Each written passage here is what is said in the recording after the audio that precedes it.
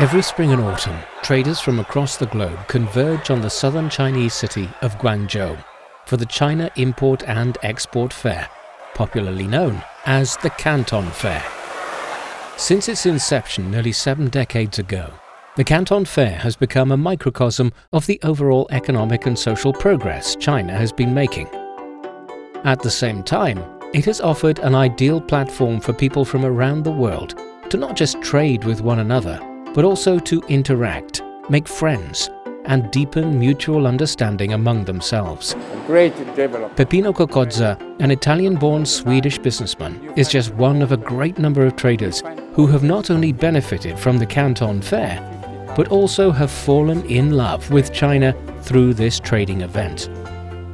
In 1961, Cocozza set up a company in Sweden, which is mainly engaged in giftwares, toys, glasses, and the ceramics business.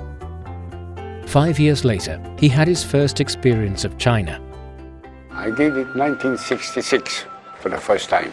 I don't travel to China only for business. I like to know China history, the culture of the country.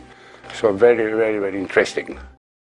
Cocozza's interest in China was ignited by The Travels of Marco Polo, a book which details the experience of the Venetian merchant and adventurer in 13th century China. Cocozza had read the book avidly. He was fascinated by the mysterious Oriental civilization described by it and wanted to take a look with his own eyes. In the autumn of 1966, his dream came true as he traveled to China for the first time to participate in the Canton Fair. He spent a few $1,000s buying products while he was there. More importantly, he had a rare glimpse of the country. Cocozza recalls that at the time there were no metro lines and few taxis in the city of Guangzhou. 5-star hotels were a rarity, and there were no private Chinese traders, only state traders.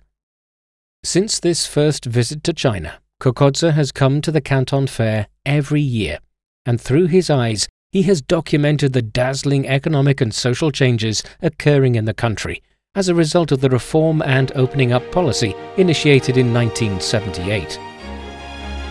Cocozza says, starting from the 1980s, China entered an era of fast development. Restaurants and hotels conforming to international standards sprang up in Guangzhou. Also, products presented by Chinese traders at the Canton Fair began to multiply and flourish.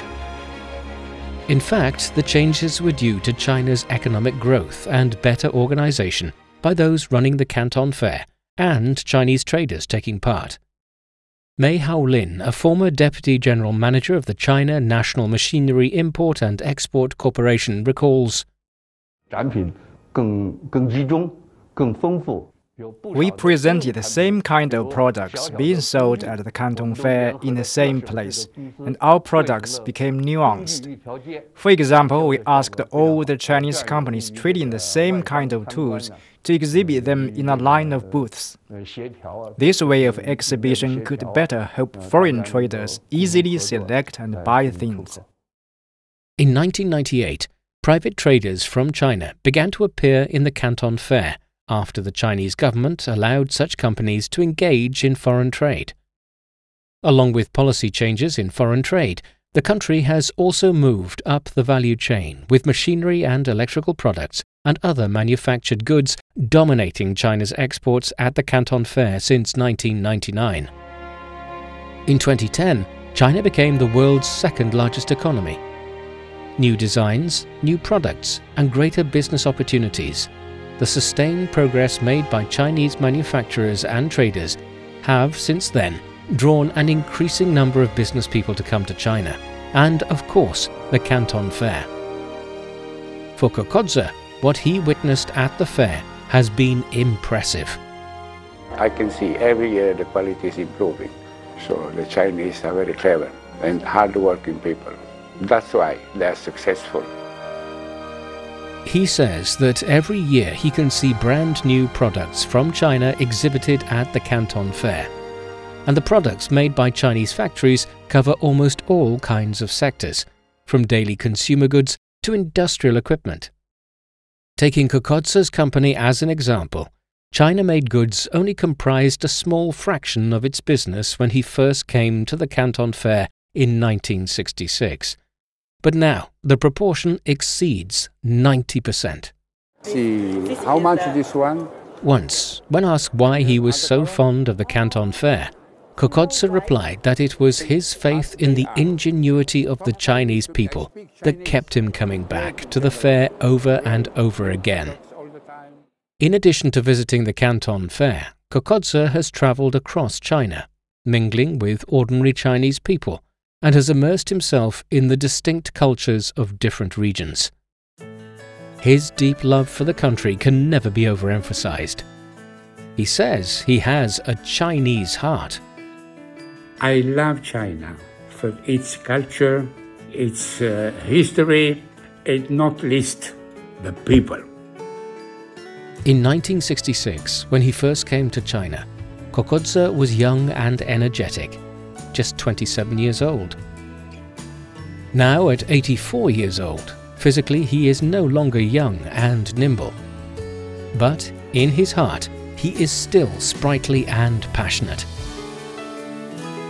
Though time flies, his love and expectation for China remains. I expect great future, of course. Yes, it's improving all the time.